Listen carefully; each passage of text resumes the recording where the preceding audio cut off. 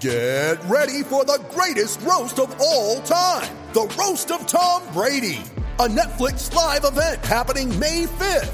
Hosted by Kevin Hart, the 7-time world champion gets his cleats held to the fire by famous friends and frenemies on an unforgettable night where everything is fair game. Tune in on May 5th at 5 p.m. Pacific time for the Roast of Tom Brady, live only on Netflix.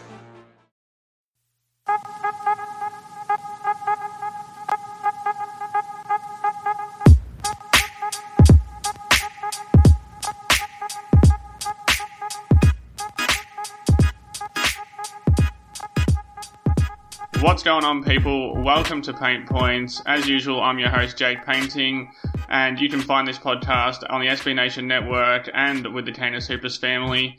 Today, we have a very special guest. As you know, I like to keep things in the Timberwolves family and kind of around the little community that we've built here with the Minnesota Timberwolves. And recently, we've had a new member join our strange little world and start creating some really cool content, and that is first-time guest, founder of Ball Eyes North, Jerry Walsholz. Is that how I say your last name, Jerry? I forgot to ask you off air, but I don't want to get that wrong. So that's all right. It's Wackles, but Wackles, no, that's perfectly fine.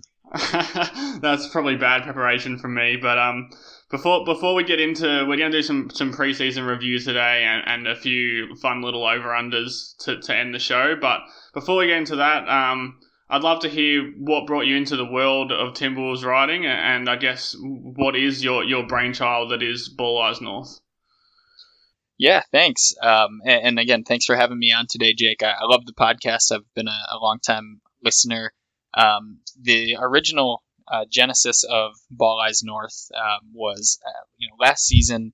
I spent a lot of time reading the work of all the great writers at Canis Hoopus, all the great writers at A Wolf Among Wolves, Dunking with Wolves, all the great Timberwolves blogging sites, and even the guys at the newspapers, the Pioneer Press and Star Tribune, just couldn't really get enough of the Timberwolves content. And I thought it would be great to have that all compiled in one place, not necessarily claiming it as my own, obviously, but a place where people can find relevant and new Timberwolves content, and especially highlighting the local writers, the fans, the bloggers, the people who love this team. And so I wanted to start it last season, actually, as we were finishing up the year. I knew we'd have a good draft pick. I knew there'd be an eventful off season. And then the pandemic hit, and obviously we went 9 months without Timberwolves basketball. So that delayed things. But as training camp came up and the offseason came up, I decided, well, now's the time. There's a lot of interest, a lot of optimism around the team, and there was so much great content produced by all of Timberwolves Nation out there, all of the great writers and bloggers that cover the team, and podcasters like you and Dane and some of those other guys. So I decided to get the site started, and obviously started the Twitter account, and I have an Instagram as well. And myself, I like to write. I like to get my ideas out on paper. I'm not a professional writer by any means, but I have fun doing it, and I hope that people enjoy and see, my fandom showing through. And so that was the whole idea behind it, is to just kind of from a fan's perspective, get all of the great articles all in one place and be able to have a platform for my own thoughts as well. And it's been so fun so far, and Timberwolves Twitter and the Timberwolves writing community it's been just so great to get into. Yeah, and I think it was kind of the best time to join, just especially since it's the start of the season, and optimism is always kind of at its highest during the start of the season. I don't know, 30 games in, it's as fun when everyone is in panic mode and the sky is falling, but it's definitely a good time at the moment, and there's a lot of optimism around. Yep. I didn't say it before, but please go and follow the website at Ball Eyes North on Twitter, and the Instagram is the same name, is it? Correct. Yep.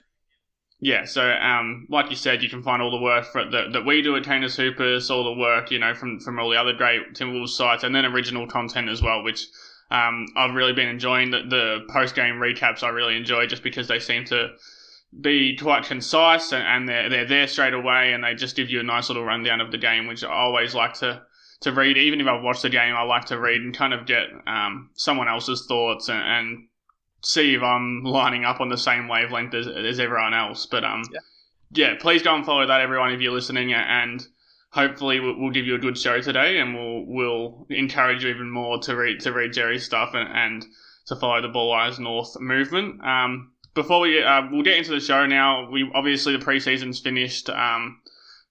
They finished 1-2, both losses to Memphis, and then the win against Dallas last night, recording here. So that was fun. At least we got to have a fun little end to the preseason, a nice overtime game, and something to hang our hats on, because the first two games were pretty ugly. But yep. I guess we'll go over some key things that we saw. First, I want to start with the defense. Obviously, we'll get the gross stuff out the way first. We've discussed at length, the issues throughout the offseason. It starts with the personnel at the top, and I guess barring the likes of Josh Okogie, Ricky Rubio, and Jarrett Culver, it kind of trickles down the entire roster. We know by now not to take preseason results with a grain of salt, but the super small sample size stats that accompany them as well, they should be taken with a grain of salt. With that being said, it's probably worth mentioning that somehow the Wolves defense actually ranked 17th in terms of defensive rating throughout the preseason, despite looking obviously pretty wretched over the first three games. Jerry, I was wondering, what did you make of the overall defense, and did it make you feel any better or worse than you did heading into the preseason, or is your line of thinking kind of the same as it was a few weeks ago? I would say it's a great question. I would say I feel marginally better, but with a big question mark on the end of that.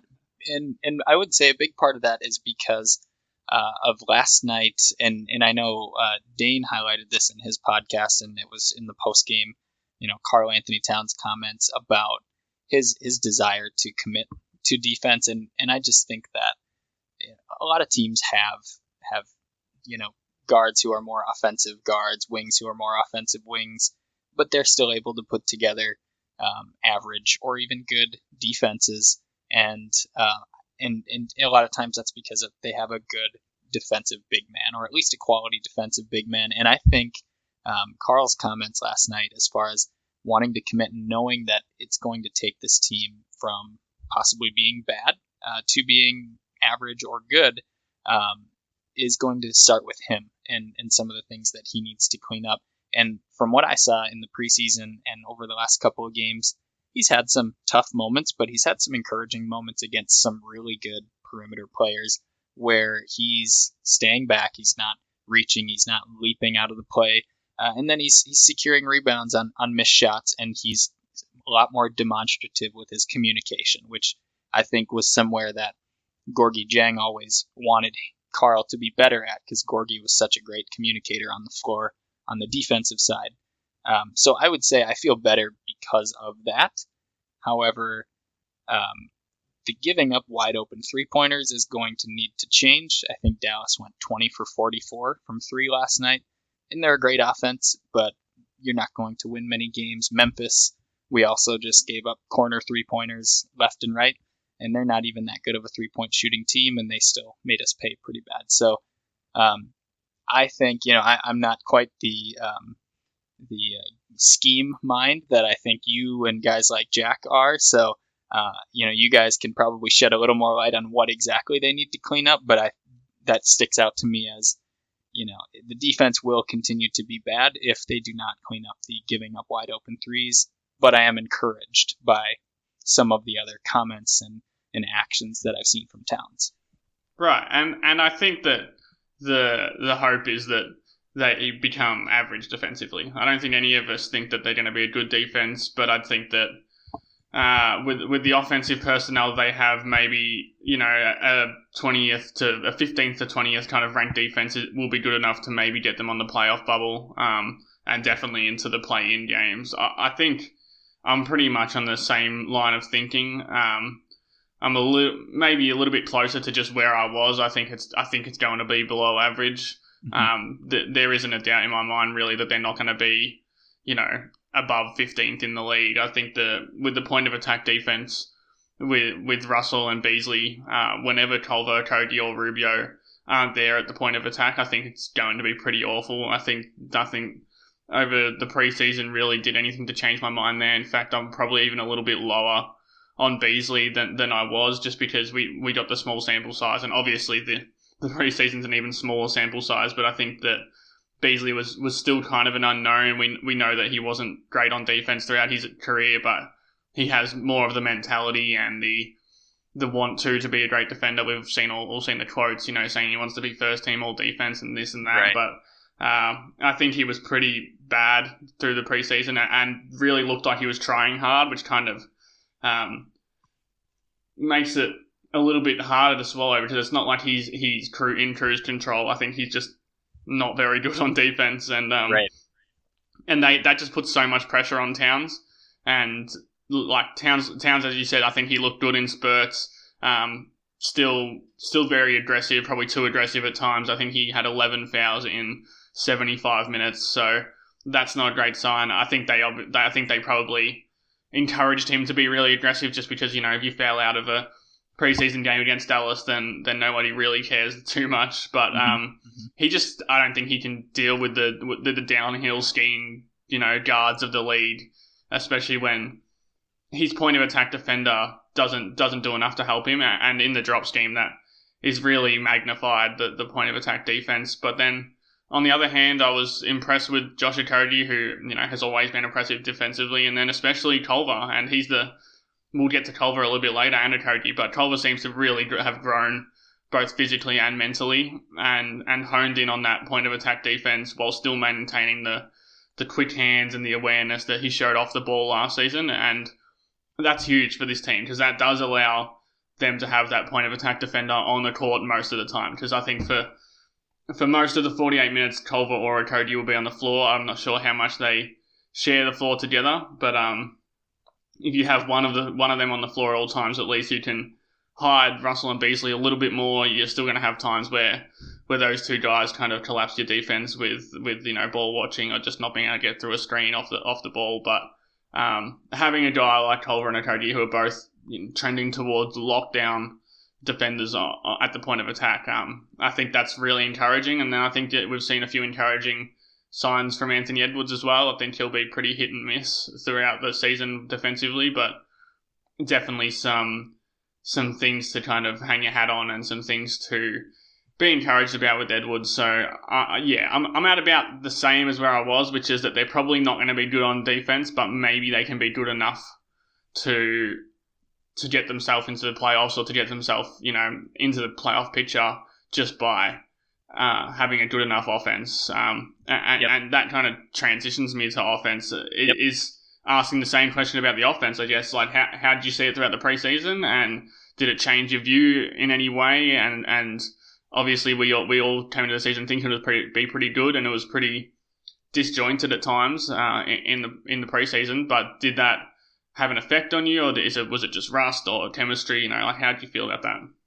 Yeah, so the offense, I mean, I think we all have pretty good faith that at some point the offense will be the strength of this team, and their ability to score pretty much at will. I don't think will be in question eventually. What the preseason has changed for me is how quickly that can come together. I kind of, being an optimistic Wolves fan on game one of the preseason, I was just waiting for this awesome offensive explosion right off the bat. And that was kind of a nice bucket of cold water thrown on me and a lot of other people to say, no, this takes time. These guys haven't played in a really long time, especially not together. So I feel the same, I would say, about the offense's ceiling and what they will be. I am concerned, like a lot of people, like a lot of Wolves fans, about how long it will take to come together. I will say, though, just in the 3 preseason games, I mean, I feel much better about it today than I did after the first one and after the second game. I mean, they were completely disjointed in the first couple of games, and it was, I think it was highly publicized. They had more turnovers than assists after the first 2 preseason games, which is pretty dismal. So last night provided a lot more optimism. There was a stretch from maybe 8 minutes left in the first quarter. So after the first maybe 4 minutes almost through to halftime, or maybe just with a couple minutes left. So about a quarter and a half where it really looked like, okay, here's the offense we all expected. After they'd get a rebound or even after a made shot, the pace was incredible. They were flying up the court and getting into actions immediately, playing through Towns.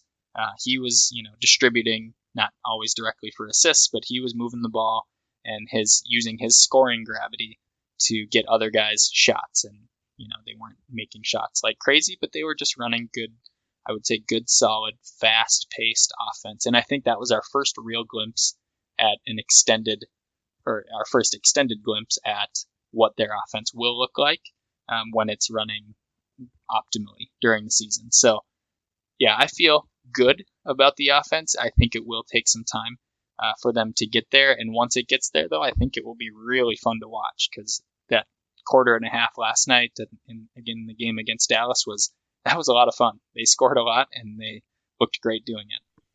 Yeah, I completely agree. And I think that it's obviously, it's tough to judge last night, because I think last night was, as you said, the first glimpse that we've got that this team can actually really tick over offensively. But then also, D'Angelo Russell wasn't on the court, and I know that some people will make that pretty flimsy correlation, but I think that, last season after the trade deadline, Minnesota was still a very good offense, and they still play with a lot of pace as well. So, and I know that Russell can be a bit plodding and kind of meander around in the half court a little bit, but I think that he can definitely play on a team with pace, especially when you have wings like Beasley and Edwards and, Culver and Cody, who all like to get out on the break and put pressure on the rim.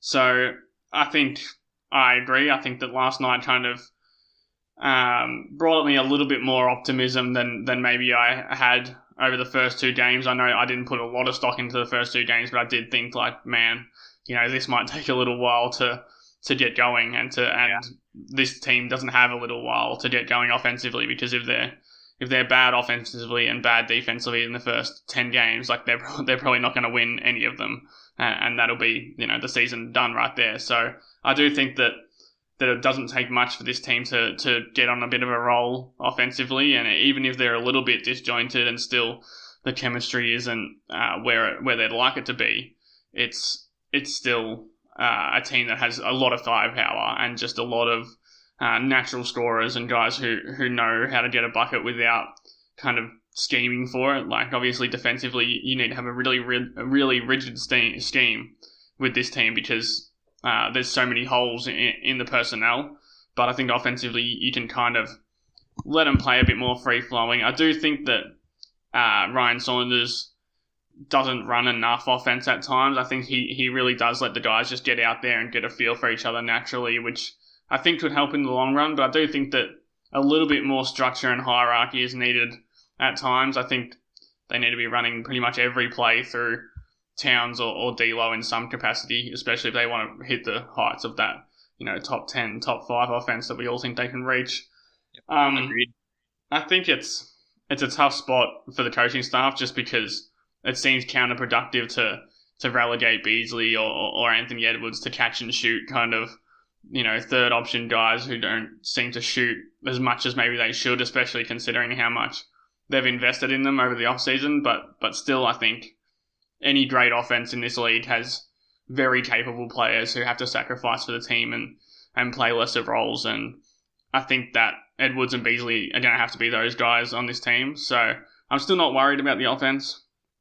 I think it still might start kind of slow, but there's a lot of talent and a lot of growth, I think, to come. So I expect them to be in the back half of that top 10, which probably should propel them to a few wins that maybe they have no business grabbing outside of that. Yep, you would think, yeah. Yeah. So moving on to some more individual guys. I think I touched on it a little bit earlier, but obviously the big talking point of the preseason has been Jarrett Culver. He was exceptional last night in Dallas. Very solid on both ends during both the Memphis losses, and just confident and composed last night. I don't think we've ever seen him play, the way he did last night. I think he's probably had some better stat lines, but like very few, but maybe, a few. I know he's got, I think, a 25 or 26 point game last season, but I don't think I've seen him exude that kind of confidence ever before on both ends. And on the other side with Josh, I think he had a fairly quiet preseason. He did look better shooting the ball on very limited attempts, but I think that's probably just a result of a guy who knows he has a solidified spot in the rotation and he's just on cruise control a little bit because Culver, his spot wasn't guaranteed. And a few weeks ago, I'm happy to admit that me and Jack were on here talking about, potentially starting him in the G League or moving him at the first chance you can get just because he doesn't fit at all. And, what a difference 3 preseason games can make, because now, if he started on opening night, I'd have no problem with that, just because he looks like a new man, a new player, and someone who would definitely eat up a few of Okogi's minutes probably throughout the season. So do you think Okogie, retains that starting spot and the lion's share of minutes heading into game 1, even if Culver continues to play well, and how long do you think that lasts, if so? So I think, Culver has been, these 3 preseason games, I think you said it, so confident, and he looked like, Memphis is a physical team, and they play kind of a bruising style.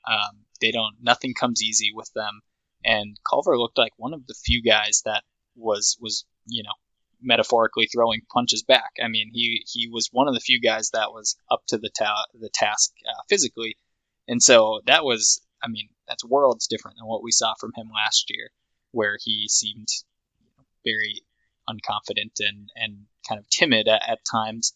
And so we haven't seen a sign of that yet, which is fantastic.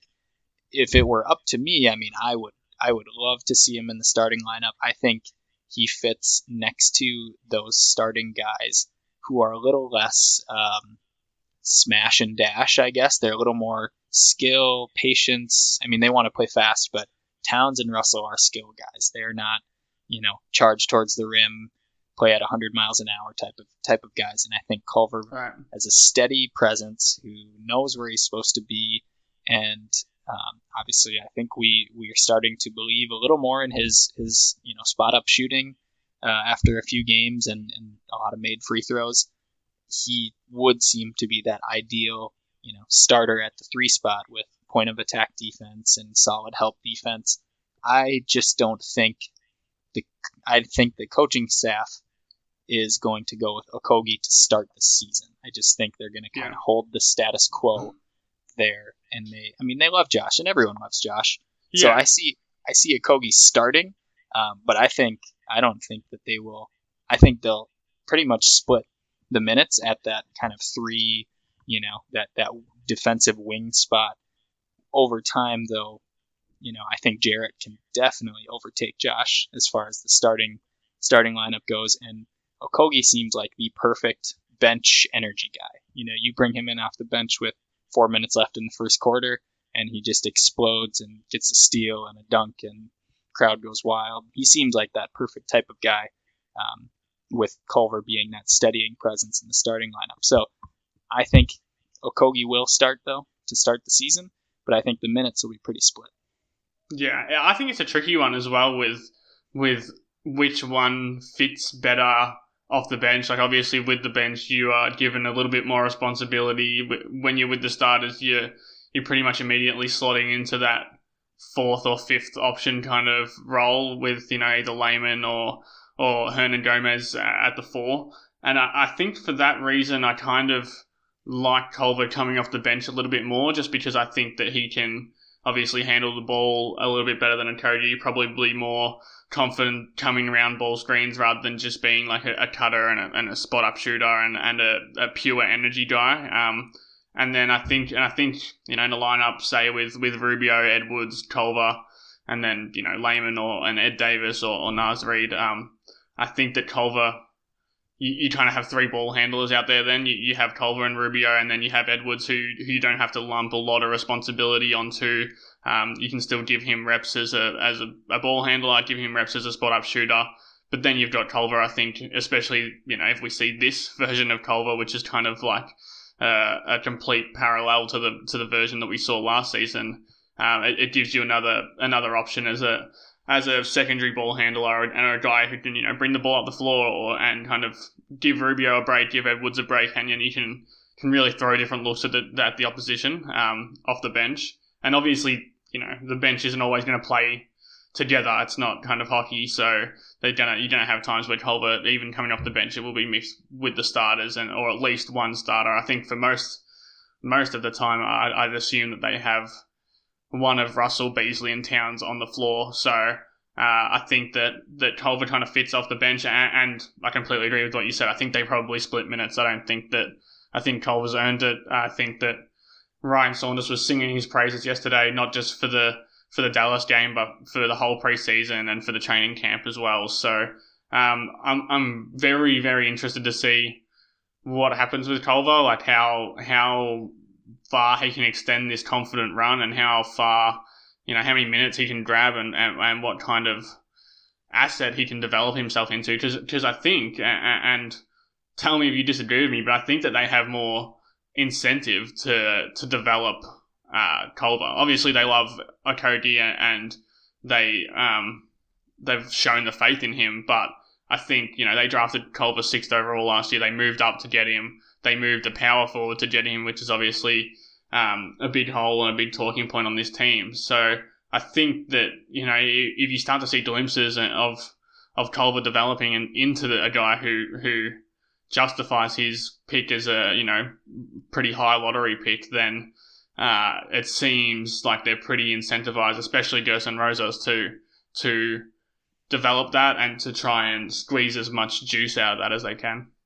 Yeah, and actually, now that you laid that out really well, and now that you've kind of explained that, I've switched my thinking a little bit to, it depends on what they want Culver to be, and you're right that they have more invested in him being an all-around player as opposed to... But then on the other hand, if they are so invested in him as becoming, a star-ish player, a guy who can fill up a pretty decent usage role, maybe then starting him is the option. You know what I mean? It's tough. Yeah, it could really go either way, and maybe it comes down to, well, he doesn't start, but he closes. Because he's the fit in the closing lineup as the more steady presence who can handle the ball, who, if he becomes, what we think he may be becoming as a shooter, he may be the ideal closing lineup guy, but you may be right that, yes, they want him with the second unit as in a multiple ball handlers unit as that kind of second or third guy instead of the fifth guy on the starting lineup. So, yeah, I think there's no solid answer. It completely depends on how both of their jump shots develop. Yeah. But maybe it doesn't matter who starts. It matters who plays more minutes, and I think they'll split them like you said, pretty much split them down the middle.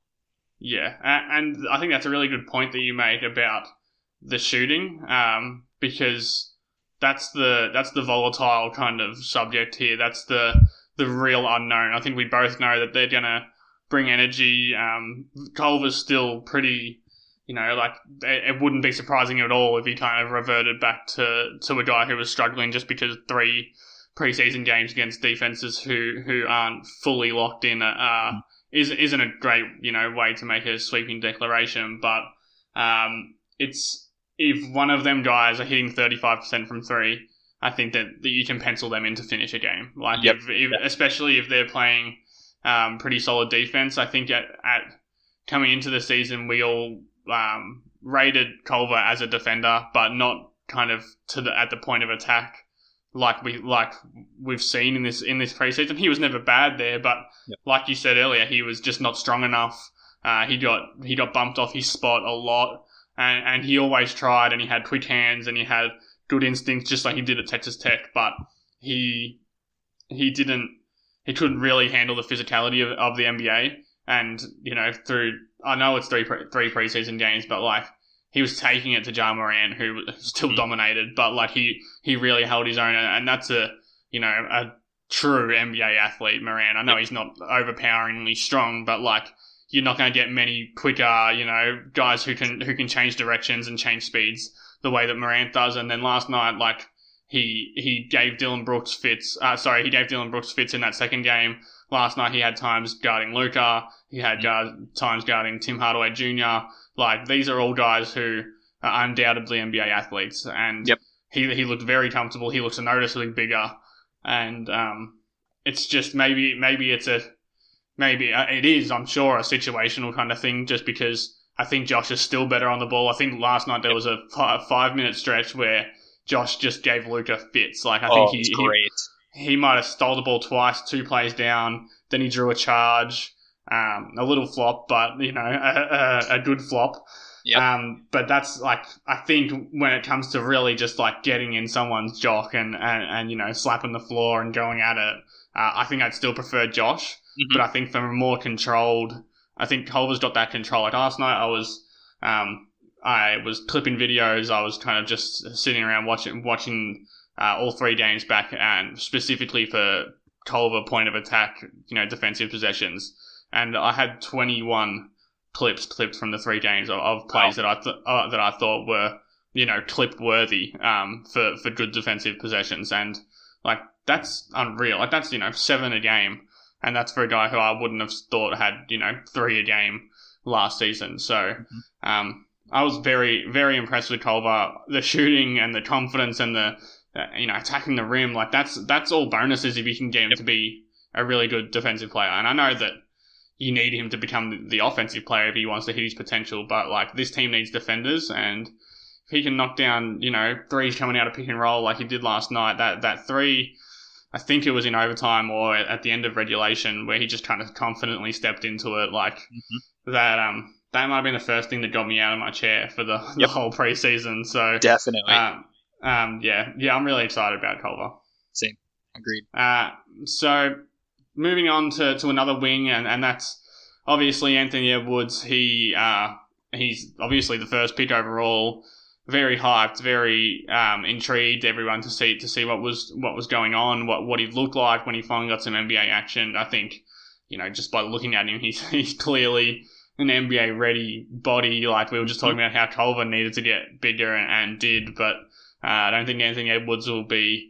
I don't think the coaching staff will be stressing to get in the gym too much for Anthony Edwards to hit the weights. So he was kind of what I expected, you know, for the first few games, and what I saw at Georgia, and that's, you know, flashes of brilliance, clearly jacked, athletic as hell, very streaky shooter who can knock down any shot when that shooting touch is going, and then also can go through some pretty extended cold spells, and then hot and cold defensively, like I touched on earlier. It has, I guess, the same question as I asked at the start of the show. Has your Ant stock rose or fell throughout this extremely small and ultimately pretty meaningless, you know, sample size? Yeah, so I would say first of all, my views of Ant before the preseason was probably far too unrealistic for a 19-year-old who had been on the team. I think that's what we all do, though. That's what we all do, especially when we have a 9-month, you know, layoff. Like, Anthony Edwards becomes Michael Jordan in your head. Exactly. What else was I watched the highlights over and over again on YouTube. That was my view of him. But so obviously, again, the first preseason game was tough to watch for those of us who thought Ant was going to be MJ coming into the league. But if you step back and take a realistic look at it, he obviously has everything working against him, and all the rookies do right now. But if you just look at, the box score shows that he has improved, but just the eye test of looking at his comfort and knowing where to be and his confidence is night and day from the beginning of game 1 to towards the end of game 3 of the preseason. He's truly just learning and developing right in front of our eyes. Obviously, the physical attributes are all, we've talked about those a million times.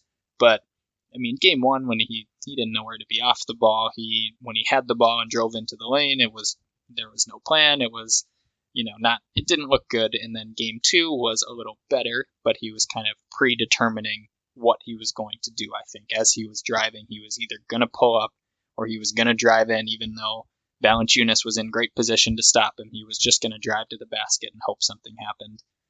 And he still ended up with 12 points, but not very efficiently.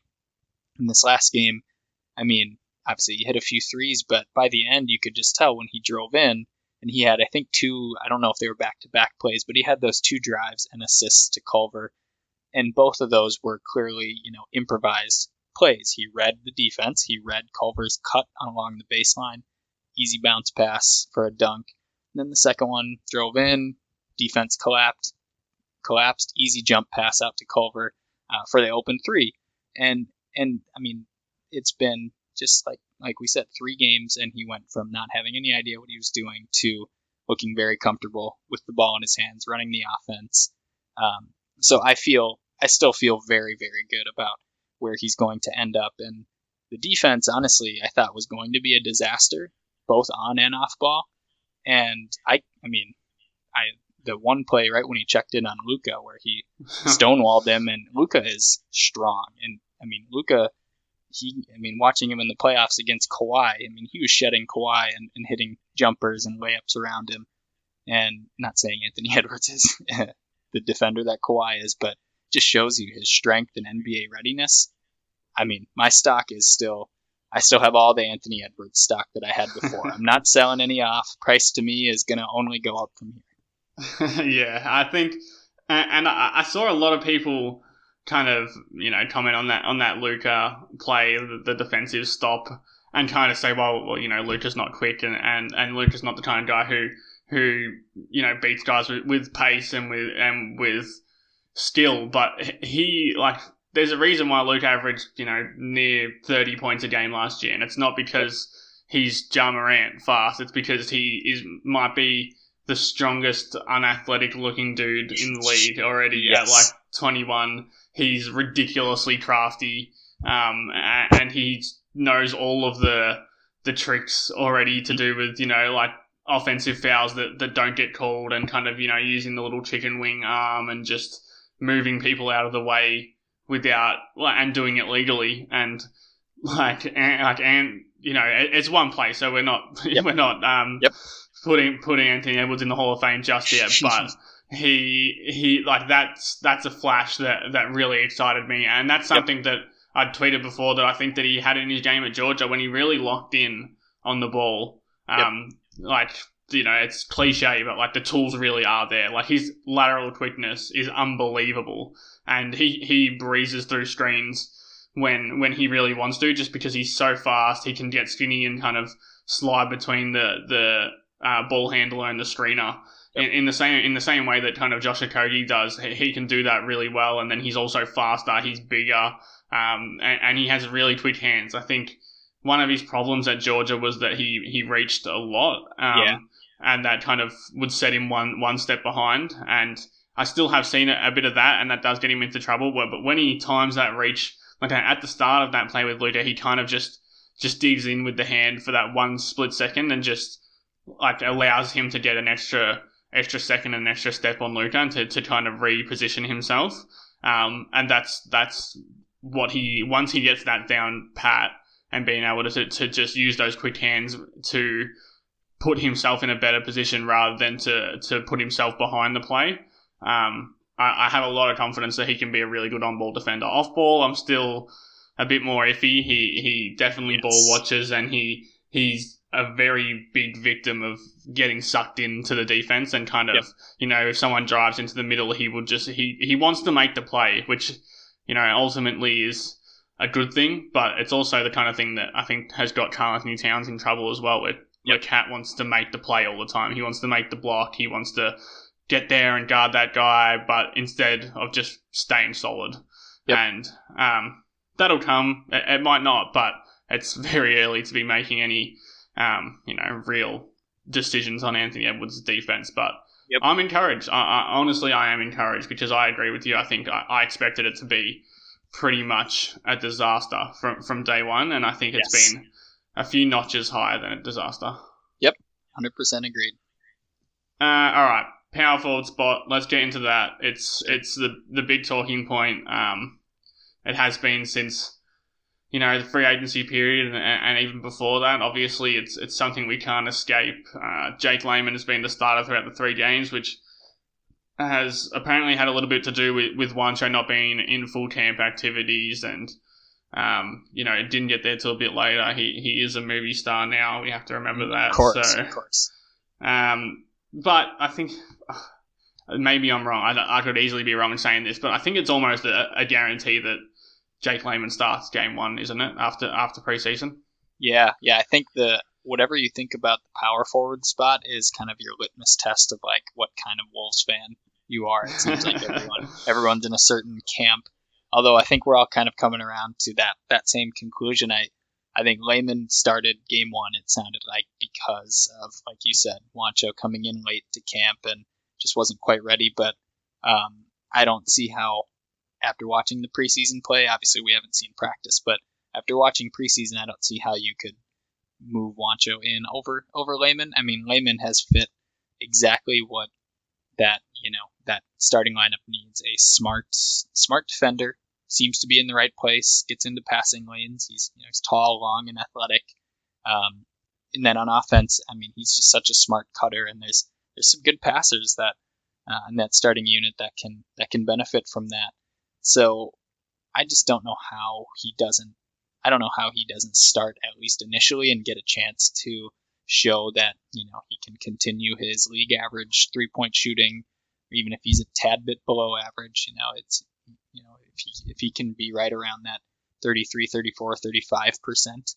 I mean, that's your starting power forward against most all teams that will play this year. And I don't know that this will be a hot take, but I don't know if Juancho's second unit or rotation minutes are really all that safe at the moment. If you, depending on what you think of Rondae Hollis-Jefferson's preseason so far. Yeah, well, that's what I was going to say. I mean, I think politics kind of dictate that Juancho will at least get minutes, which is definitely not the ideal way to look at it, I think. And I don't think it's the way that they would look at it the entire season, but I think that, if you give a guy $7 million a year, you probably at least have to give him a chance to... A fair shot, yeah. Yeah, and he did earn a chance by playing really well last season, and as I've, pinned on every conversation we've had so far, it is preseason, and I think that completely dropping him out of the rotation after 3 preseason games is a little bit harsh, but then I also agree with you. I also think, like, if it was me and I was playing 2K, I'd have Layman and Hollis-Jefferson as my starter, as my rotation, because I love what both of those bring, especially defensively. When you start to factor in Hollis-Jefferson, he's I think now all but assured to keep his roster spot, especially with McLaughlin signing the 2-way deal. Saunders said before the Dallas game that he thinks that he'll play most of his minutes next to Towns, which kind of suggests there's a role there for him and potentially a pretty significant one. But that didn't really jive on Thursday night, because he didn't check in at all in the first half, which kind of debunks that theory, because that seemed to be when they were playing a pretty normal rotation for all 3 games. So for the first half seemed to be normal rotation, and then in the second half things got a bit funky. But again, like, when he did check in, he was literally like going from point of attack defense to acting as the big in pick and roll in back-to-back plays, which is an asset clearly, and a testament to his versatility and his tenacity, and this team needs that. They need defenders. But he can't and won't shoot, which is obviously the big bugaboo, and he's pretty limited offensively in general. So I don't know. It's a really weird fit, I think, and it kind of works and it kind of doesn't, and it's weird. But like, what's your take on Hollis-Jefferson? Like, I think he's been good in the preseason, but do you see him being someone who gets minutes throughout the year? Do you see him being as a breaking case of emergency kind of guy? Like, yeah, I think that's a good way to put it, and I totally agree. I think you have to give Juancho a fair shot at the backup, just the backup power forward, or even a fair shot at starting if he really impresses, because I mean, he shot 40%, 42% or something like that on really high volume in the games before the end of last season. which is from 3-point land. And that's really, really good. I mean, that opens up your offense like crazy. And so if he's doing that's that, what they want, right? Like they want. Yeah. If it was up to them, they would sacrifice some defense for an offense that is just, like weapons everywhere and shooters everywhere, because that maximizes Cat and D'Lo the most. So if you're going to shoot that well from 3 on that high of volume, you're going to play rotation minutes at least on every team in the NBA, because that's an elite skill. So he'll be given every shot, I think, to do that. But onto Rondae Hollis-Jefferson. I think it's a matchup-based or emergency-based type of guy. First of all, it's going to be a weird season. There's going to be absences. Obviously, injuries are going to happen. So he may just get plenty of games where he is that, backup power forward or backup center. But I think if you run into the Lakers, and I think we play them the third game of the season, and Anthony Davis is doing what he did to us last year, and he's putting up 40 points on just layup after layup at the rim, you probably, you say, Rondae, get in there, because we can't seem to stop Davis, and you stick to him and you run with him. And so it's that type of matchup-based play, and he seems, we've only known him for a couple weeks here, but he seems like that kind of guy that will relish that role, where if you say, hey, go put out this fire because you're the only one that can do it, I think that's a really valuable guy to have on your roster at the even if it is towards the end of the bench. I don't think they'll have a regular rotation of 11 players. I don't think they'll just run. No. He won't be in the regular big rotation to start the season. And like you said, break in case of emergency, or hey, go put out this fire type of guy. Yeah, and I think a point that you brought up there, which is maybe, my more poignant, is that maybe he's a backup 5, and maybe that's how they see him. I know he said he'll play most of his minutes next to Towns, so maybe I'm just kind of reaching here, but like maybe the battle is more between him and Nas and Ed Davis more than it is between him and Juancho and Layman, because he played backup 5 last season at times for Toronto. I've said this multiple times, but, if you're a rotation player on a team that comes second in the East and wins 54 games or whatever, I just don't. And I know the fit is different, obviously, but I just don't see how you can't, carve out some sort of role for him, even if it is that end-of-bench guy who comes in, situationally. I just feel like you have to find some minutes for him, or a role that keeps him happy and that kind of lets him loose when need be, because, I really like Hollis-Jefferson, and at center, I think that maybe those limitations are a little bit more minimized. Like, if you're going to play Ed Davis anyway, who can't, shoot either, then maybe it's Hollis-Jefferson. Maybe on the nights where Towns gets 2 early fouls, maybe that's when they extend the rotation to 11. You give Nas a few minutes, give Rondae Hollis-Jefferson a few minutes, give a couple of guys, just kind of play around with it. And I think there will be nights, we'll get into some over and unders later, but I think there will be nights where Towns picks up early fouls or gets fouled out, and, you have to run the offense through Russell. And I think that straight away you saw Russell and Hollis-Jefferson do have that connection offensively. They clearly have played with each other before. I noted it in my piece, during the week, that the whole team, as we discussed, looked very disjointed offensively, and then Hollis-Jefferson checks in for the first time and gets a backdoor cut and a perfect pass and a layup, 30 seconds after being on the floor. And that matters, I think, especially, for a team that doesn't know each other from a bar of soap, really. and it's been... I think it's been refreshing to see him, like, just on the court. He's just like he's a character. Hollis-Jefferson, like, he's demonstrative, and he's chatting the ear off the ref. And I was gonna say he's always talking to the refs, but not like complaining. He's just talking. And he's wearing a mask, and he's like flying at 3-point shooters. I do think that's one thing that I think he needs to get under control. I think at Toronto they chase people off the line, like they. Some teams will corral in closeouts where you kind of, you want to get to the front of them and stop them from driving past you and get a hand in the face.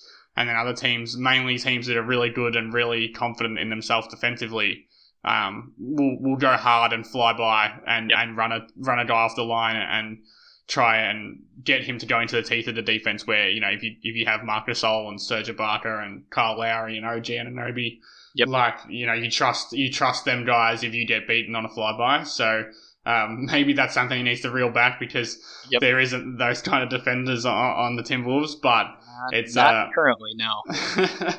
But he's a breath of fresh air for me, and I don't know what his role will be, but I will be rooting for him for the whole season. I know that. Absolutely.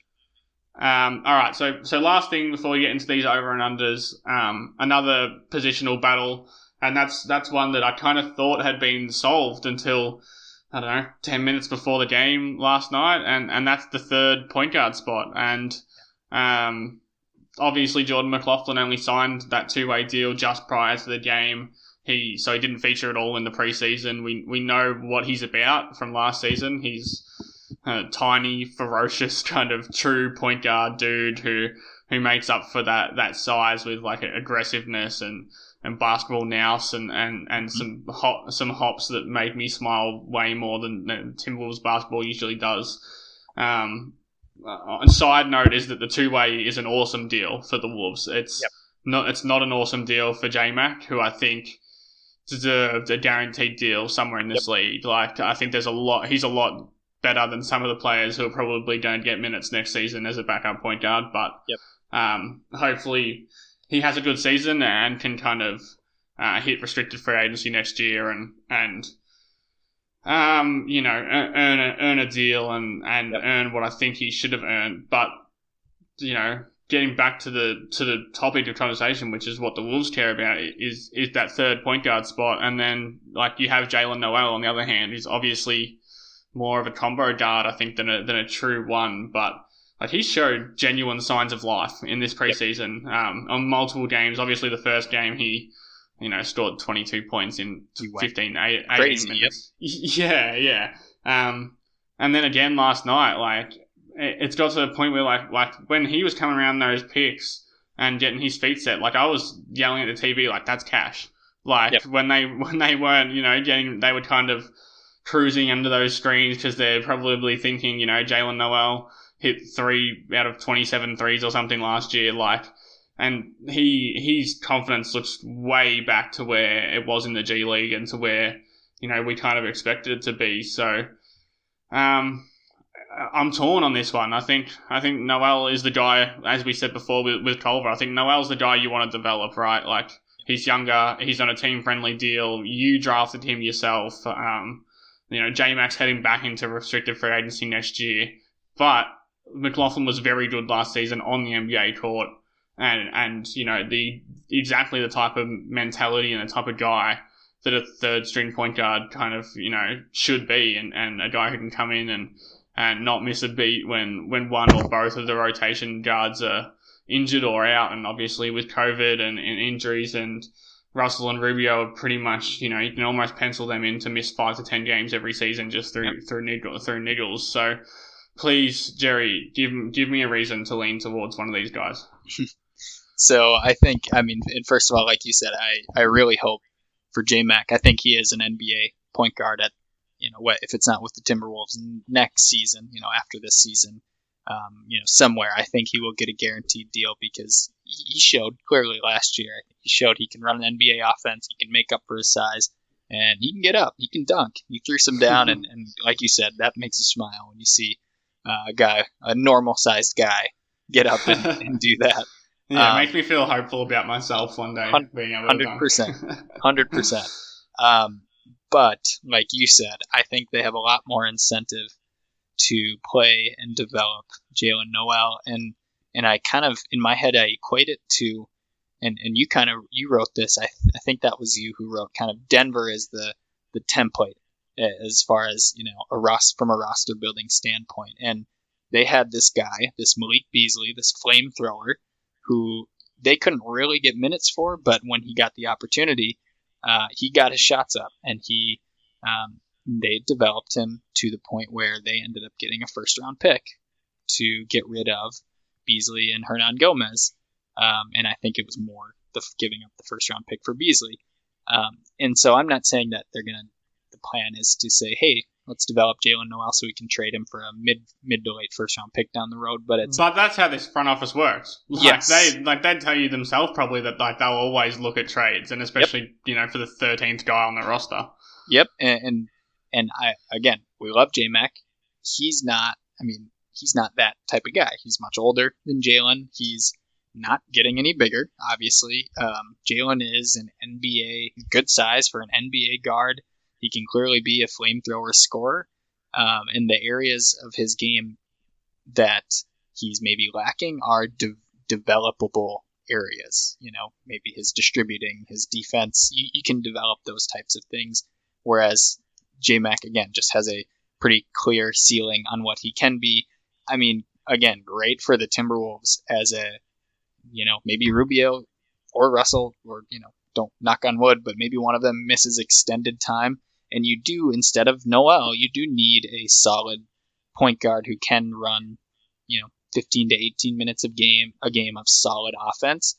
But I think if we're just talking some spot starts here and there, or Russell's going to miss a couple games because of COVID exposure, whatever, I think they're going to give Noel every chance to prove that he's that third point guard, that he's that kind of a guard that needs rotation minutes. And maybe this summer, maybe next summer, he's a valuable trade chip for a star, for trading up in the draft, for an extra draft pick, more flexibility. That's, like you said, that's how this front office thinks. And if they have a chance to develop Noel over J-Mac, that's just what's going to happen. Yeah, that's a really good point. It's something I guess I'd kind of bypassed in my thinking, just kind of focusing too much on the small picture, which was just minutes this season was the trade aspect and the developing into a guy who you can move, and that's very true. Like that's what this front office does. They're not going to sit on their hands. Then the Denver comparison was really good. Like you don't need to. Like if you have players who can be good basketball players, you just develop them, even if you can't fit them into your rotation, and even if they only play 10 minutes here and 10 minutes there, and then if they show enough, other teams see this. Like It's not just if we can see it sitting at home on the couch, then I'm sure 29 other GMs can see it as well. And if that means that it's the piece that piques someone's interest when you're adding in Beasley and you're adding in, Culver and a first rounder, like maybe, if Noel can get to that point where he's viewed as an actual young asset, like, that's a guy you can throw in there. He's only making, I think, under $2 million a year for the next 3 seasons and all team options. So it's the same deal with Naz Reid. If they're rotation players, they are awesome deals, team-friendly deals.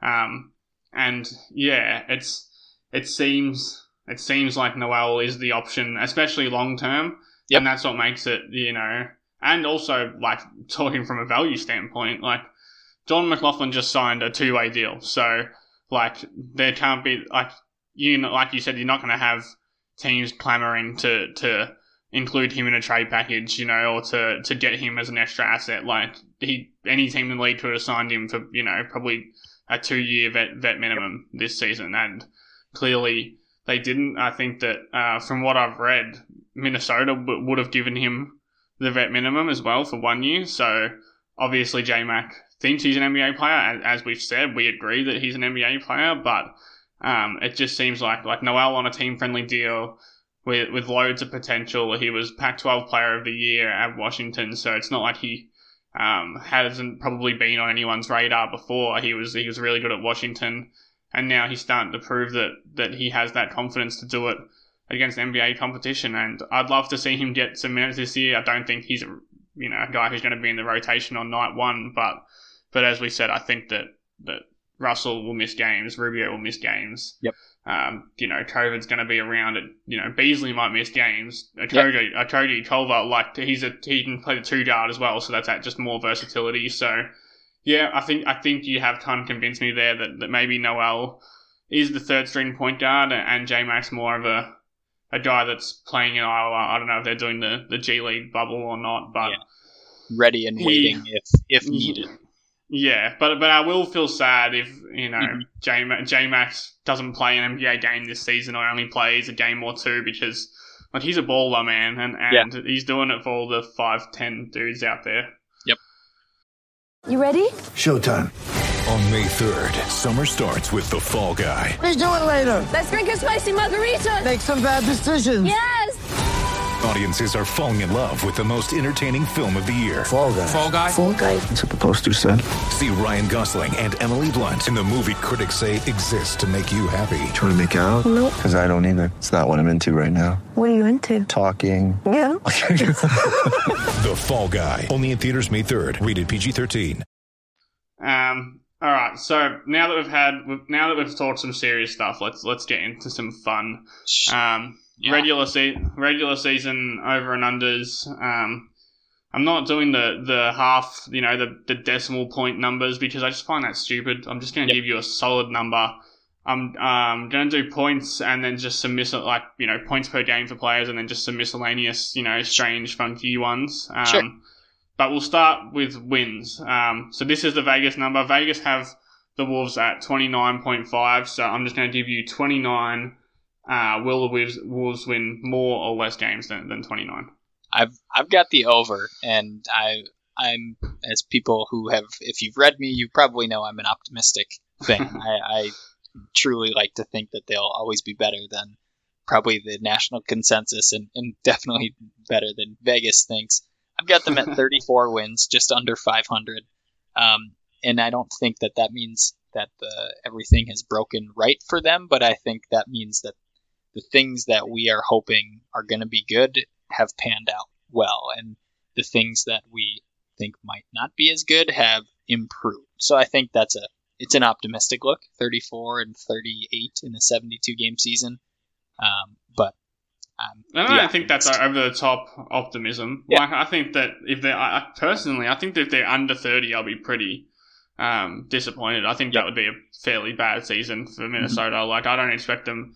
I have them at around 32, 33, like I could see them being 500.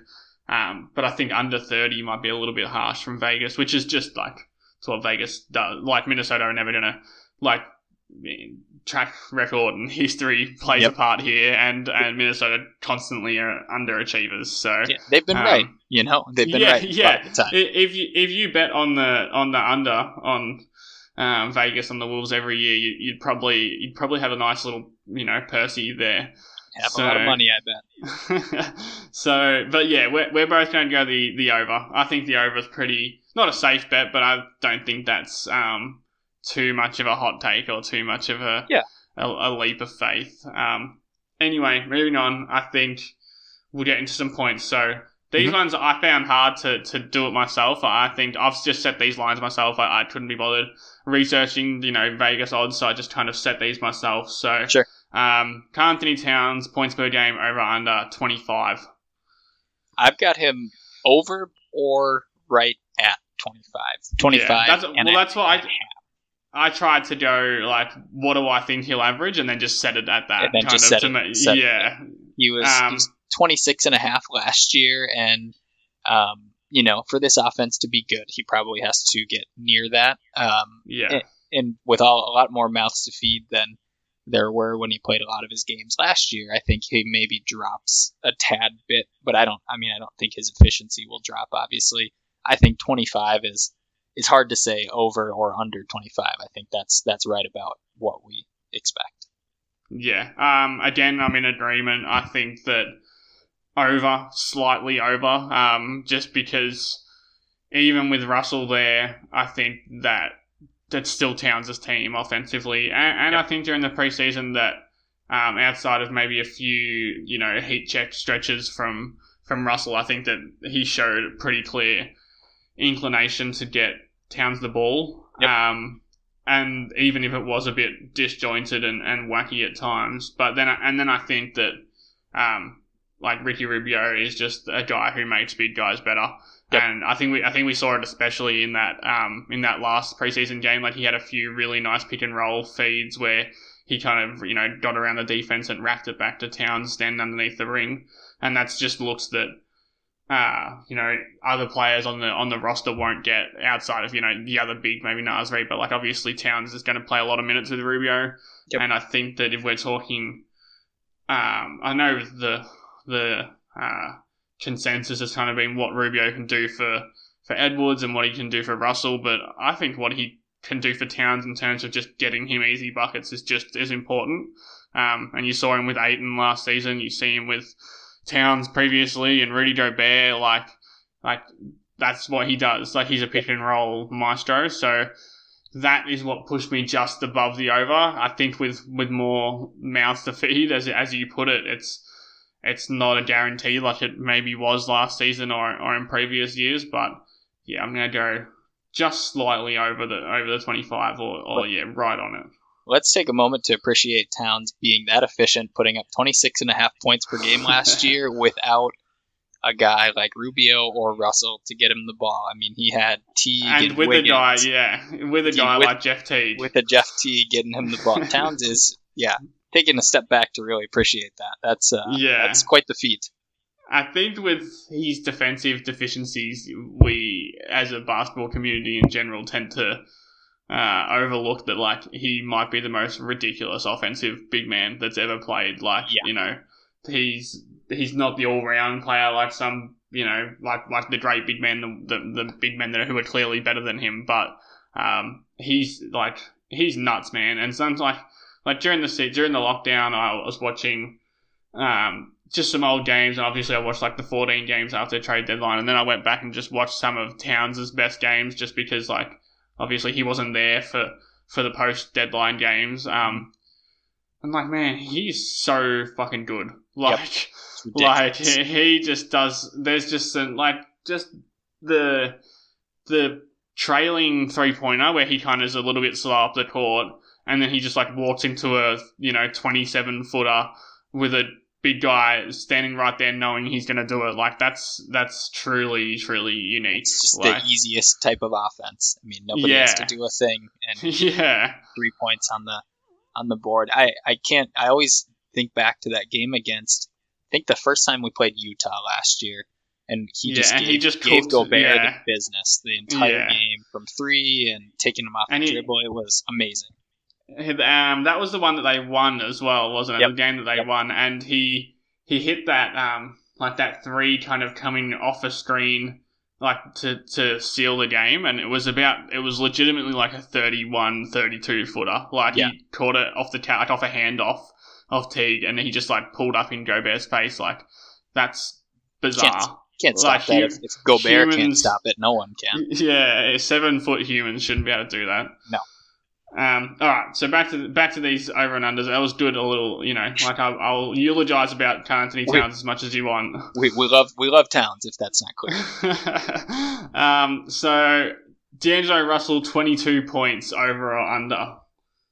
I'm going under. This may be a little bit against the status quo. No, we're on the same page so far. I've got him at under as well. 23 last year, but I mean, he was the A to Z of the offense and pretty much both the teams he played on. So I see under because I think I can see him taking on much more of a distributive role. And I think that would be really good for the team if he can up his efficiency a little bit, even if his points per game come down. I think under 22, not significantly, but under 22, maybe closer to 20 is probably right where we want him. Yeah, I think that being, betting on the under here is not an indictment of Russell or, saying that he's going to have a bad season. I think for the Timberwolves to be good, I probably want him shooting a little less, and I want less, isolation threes and 15-second kind of, through the legs James Harden type offense movements, especially when you have so many weapons around him. Yep. So yeah, I think that under 20 on better efficiency would be the perfect outcome here. Yep. Okay, so moving on, Malik Beasley, 17 points over under. Yeah, so this is my real hot take. I'm going comfortably over 17 for Beasley. I think he'll have more points per game than Russell, and I'm basing that solely off I mean, he's going to get his shots up. That's for sure. As we've seen in the preseason, he is active on offense, and he is looking for his shot on ball and off ball. And some games that will be not a great thing, but some games I think that will be a fantastic, way to open up the offense if he hits a couple early. If you get Beasley going, I think then obviously if you've got Russell and Towns on the court with him, that's an elite offensive trio. So I see Beasley getting his shots up. I mean, I hope he's as efficient as he was last year. But even if not, I think he'll still get over that 20 per game. Yeah. So here's where we differ. I went under on the 17. I think that you do make a good point, especially, that he'll get his shots up. And we saw that in the preseason. His confidence never seems to waver. Like in that last game against Dallas, I think he started out like he had for most of the preseason, and then all of a sudden, like he just, turned it on for 5 minutes. I think he ended up with 18. Yep. And I don't feel like he played well or, really shot the lights out. Like I think he hit 2 threes, and that kind of sparked the comeback as well. I think he got subbed out straight after those, obviously, just to save his legs. But that kind of cut the deficit from, 16 down to 10 in 20 seconds. And, maybe thinking about that he had 18 without looking good really at all makes me change my mind a little bit. But I just think that I'm factoring in, I guess, the improvement of Culver, like we spoke about, and Edwards and Okodi. Like, I don't know if he plays 35 minutes a night. Like, maybe he plays 30 instead of 35, and 20 of those are with Towns and Russell on the court. And then I think that he'll regress a little bit as a shooter. I think he'll still be a good shooter, but I don't know. 17, like I said earlier, 17 is about where I pegged him. That's where I kind of tried to set these lines, but I'm going to go slightly under, like 16.8 on pretty good efficiency. Yeah, it depends on what you think, like you said, of Culver and Edwards. If you think they're kind of going to hit their overs, then you're probably right that Beasley will be under. Yeah, well, we'll have to revisit that one and see who's right. I think we'll probably know after a few. If Malik Beasley drops 35 on night one, then I might be looking a bit under the weather on that one. So last one for the points: Anthony Edwards 13 over or under. This one is the hardest by far because you just like, what's his role going to be? I mean, how many minutes is he going to get? It will all depend on what his confidence and what he looks like out there. 13, I've got over, but just barely. Again, I think you're pretty close, and I think that he's it may not be like a super efficient 13 or 14 points a game, but that doesn't kill you. I mean, an inefficient 22 points, that hurts your team. Inefficient 13 or 14 shouldn't be too painful. And he'll have some games where he'll break out and he'll have 25, I think, because he just has that kind of potential offensive force. So yeah, I'm just barely over. Yeah, I'm going under again on this, but just barely as well. I just think that it's the minutes thing, like you said at the start. I think that the role and the minutes, and I think in the first few games we saw that he kind of looked a little bit lost when he didn't have the ball in his hands, and I think just naturally he's not going to have the ball in his hands all the time, just because there's obviously no matter what unit and what guards he plays with, he's going to have guys who can handle the ball as well and who want to get their own shots. Even Rubio, who's obviously the passing savant, is still a guy who's averaged up over 10 points a game every season of his career. So he's still going to get his when he's on the floor. Like, I think that Edwards, he's not shy. I think he's built from the same play as Beasley, where when he has the ball, like he doesn't feel bad if he's half open and you're fully open. He doesn't feel bad about shooting himself. And I think that's a good thing at times. I think, like Beasley, sometimes it'll be good, sometimes it'll be bad. I think nights like last night with the 17 points, I think he scored 17, and it was 5 of 15 shooting, but we all felt like he played really well. That's the nights you're looking for. I think I expect the field goal percentage to be pretty rough in general over the whole season. I wouldn't be surprised if he shoots, under 40% from the field, for 38, 39%. But if you see those flashes where he does, like comes off pick and roll and he's passing to cutters, he's showing flashes defensively. I think he straight away has proved that he's actually quite a good rebounder. He seems to really get in there and fly for rebounds, which is another, hammer swing at the Andrew Wiggins comparison. But yeah, I just think role-wise, I think he averages under 13.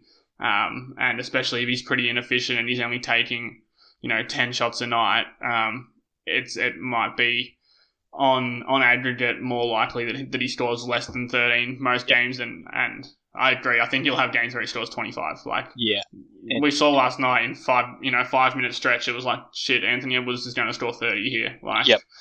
He just started, banging threes left and right, and he's going to get hot some nights. I think what you said about his field goal percentage is really, that's a good thing to point out for everyone, is that, if you, at the end of the year, you may look at his field goal percentage and his 3-point percentage, and you may think, well, that's just like, Culver last season or in his rookie year. But it'll be a lot different in that it's not going to be because he's missing easy shots. I mean, or because he's not confident, like Culver. Or because he's not confident. Culver, exactly. It was because he didn't really know what. I think there'll be times where Edwards doesn't look like he knows what he's doing, but like Culver didn't know whether he could make a shot. Yep. Whereas I think Edwards will always know he can make a shot. He just might try something. Yeah. He thinks he can make it. He tried to step back from the corner last night. I thought that was incredibly brazen, and it was just, it's preseason, so whatever. But yeah, like you said, he will be confidently taking those shots, and I think we, even if it's a poor percentage, I think we can all be confident that will get better with age. Yeah. All right. So these are the weird ones. These are the ones that I just created myself. Things that I think are interesting kind of, subplots for the season. So we'll start with Karl Anthony Towns, and over under 7 times that Karl Anthony Towns fouls out of a game. These were really fun to look up. I did some Basketball Reference researching just for a few of these to give myself a reference. And first of all, did you know Towns, that those nicknames they give on Basketball Reference, did you know Special K is one of his nicknames? Special K. I've watched most every game of his career and never once heard him call that. So anyway, if someone on Twitter wants to explain that to me, that would be great. But I'm taking the under. I hope he doesn't foul out 7 times. That would be tough. He actually did not, according to Basketball Reference, did not foul out last year. That surprises me. Which surprises me. I know he was better last year. I think he was worse defensively. I think that when he gets fouls, he plays better defensively generally, because that means he's aggressive defensively. And then I think when he gets in foul trouble, he gets worse defensively because he's trying to stay out of the foul trouble. And he only played 35 games, so, there's relatively small sample size. But what you just said, I think, is exactly right, because I just looked at the 7 games he had 5 fouls. That 7 games he ended with 5 fouls. The Wolves actually went 4-3 in those games. They do. And so I think you might actually be right on. It makes him maybe lock in a little more, because he knows if he fouls out, he can't.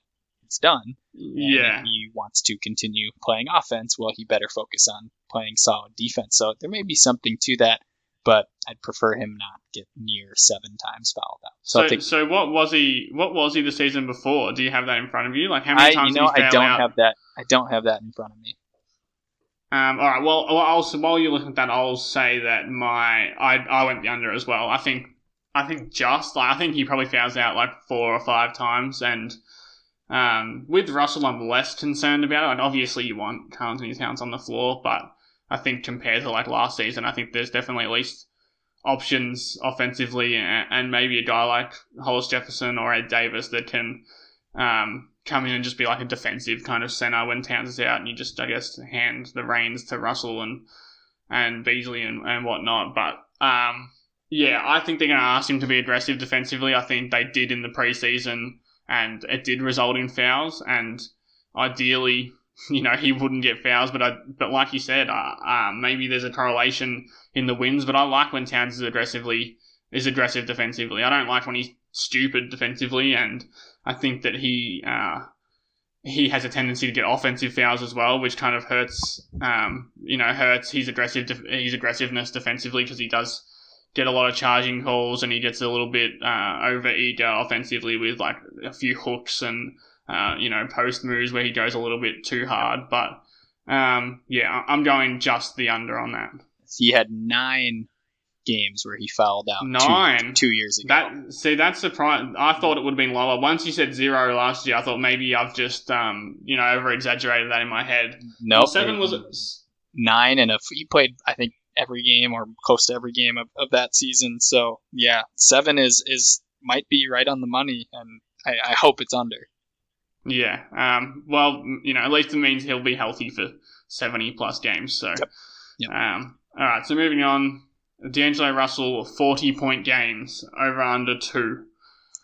I've got over, and I think maybe 3 or 4. I think that would be.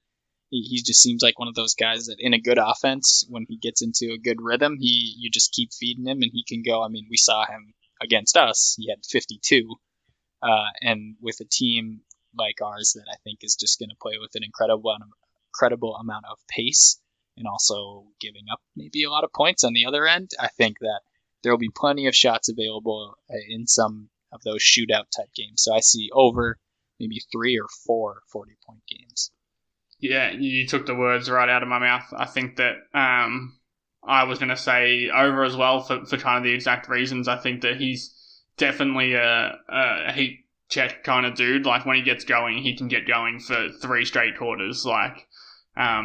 And there'll be plenty of points available in these fast-paced games. And I think with the ball being in his hands more often than not, it's more likely that he scores 40 than Towns or Beasley, or Like, he doesn't need someone to get him the ball or to get him a shot. Like, he can just create his own shot whenever. I'm going just over 3 or 4 as well. Moving on, games where the Timberwolves give up 140 points, not including overtime, over under 5. I'm going under. They only did it once last year in a non-OT game, and it was against the Lakers when Anthony Davis just destroyed us. And so I think I'll go under 5. It may be closer to 5, but hopefully in non-OT games they don't let it get to 5 times during the season. Yeah, I'm going under. I think there will definitely be games, and like we just discussed with Minnesota, with more firepower on their team, I think that there's more likely to be higher scoring games against. Like, teams aren't going to take the foot off the gas in the fourth quarter, when they're up by 20 and they're on 125. Like, they're just going to keep piling on the points, because most likely Timberwolves will keep piling on the points alongside them. So I think just under. Wouldn't surprise me if it's over.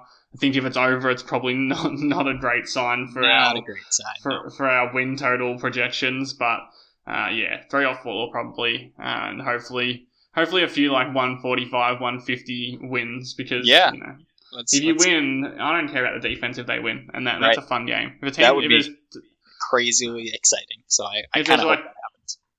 Over 280 points scored in a game, I think that everyone wins. Yep, agreed. All right, so Jarrett Culver, 20-point games, over under 3. I'm going over. I'm buying all the Jarrett Culver stock that we've all sold over the last 9 months or so.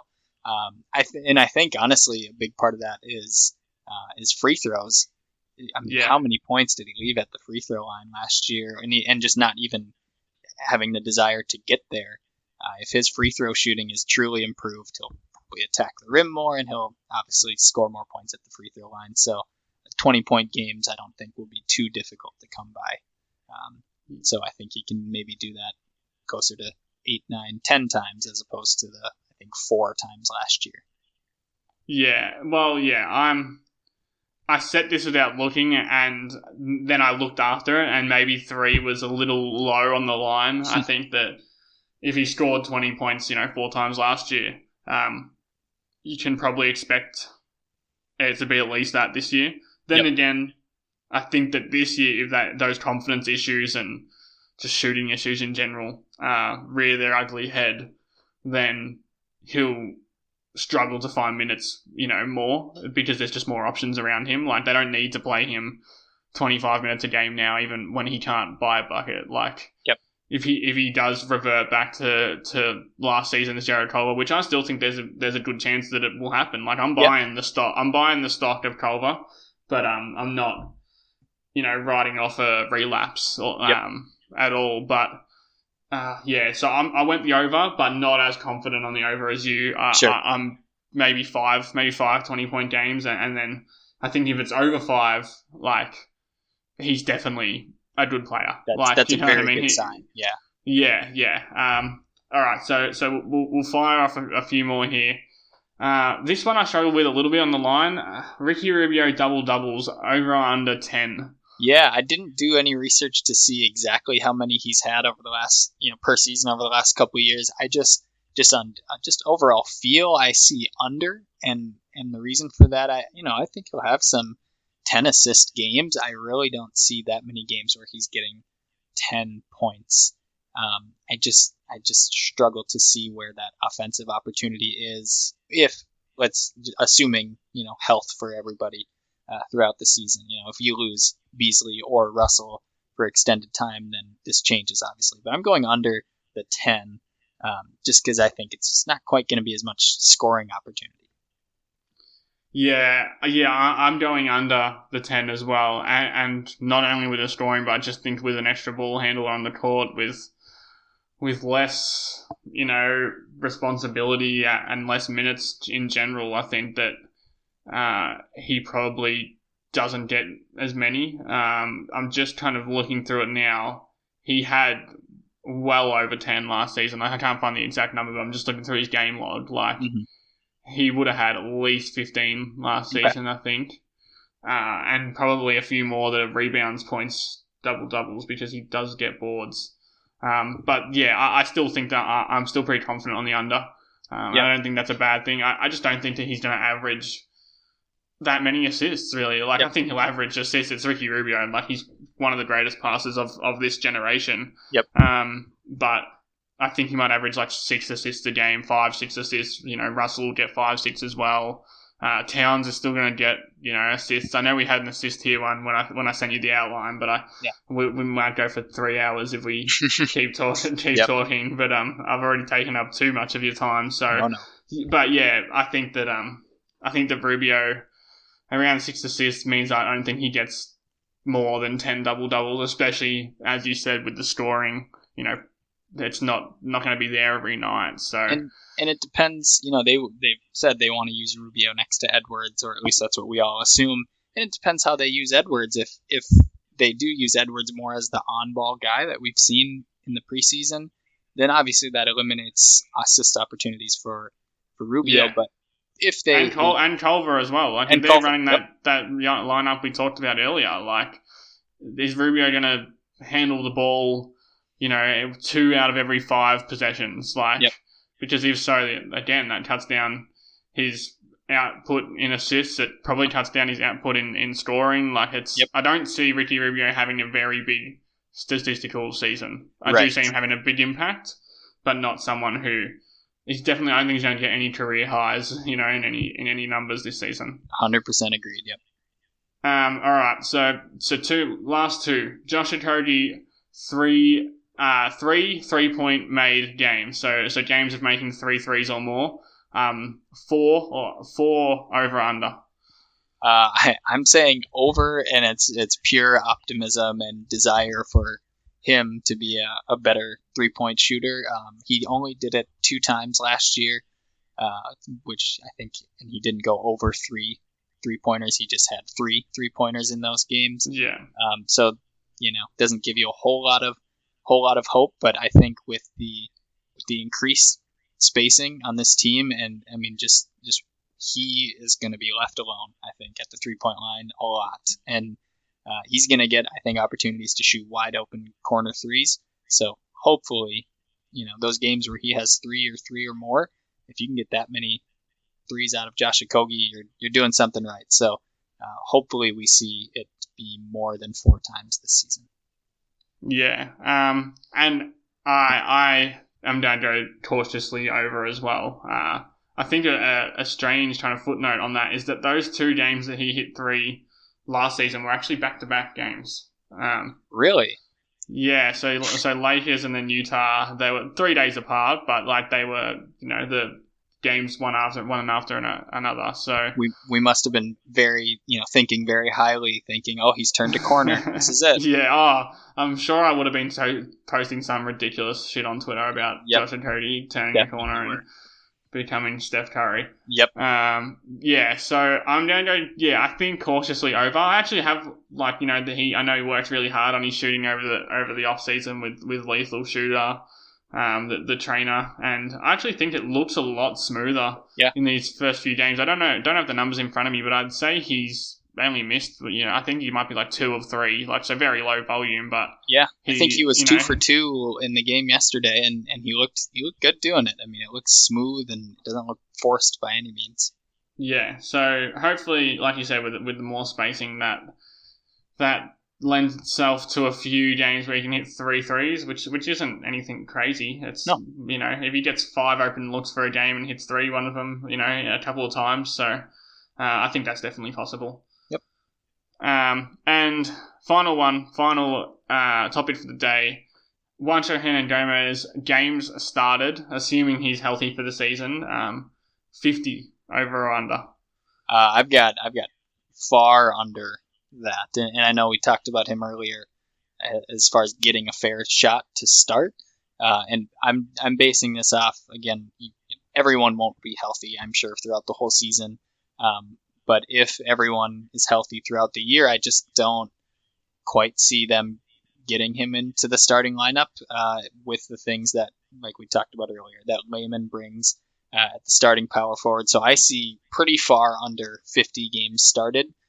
Because I think, like we said earlier, unless he's hitting over 40% of his threes, he's probably better served for kind of a backup big man role. Yeah, I agree. I went under. I think just under. I think that he will get. I think that he will.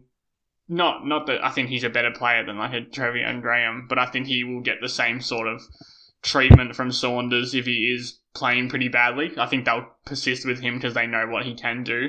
Yeah. But I think if he plays 20 games and he's shooting 32% from 3, it starts to get pretty untenable to have him in. If he's not shooting well, he doesn't really do anything very well. He's a good cutter, but he's a bad finisher. He got hooked. I know it's preseason, but he got hooked last night after, I don't know who scored, but he switched a meaningless switch that someone already had covered. Like he switched onto a guy who was already covered, and his guy got an easy layup at the rim, and he got hooked and didn't come back into the game. Yep, he never played again. Yep. Yeah, which it was kind of in the sweet. Yeah, it was in the sweet spot where the starters were starting to trickle out onto the bench, but.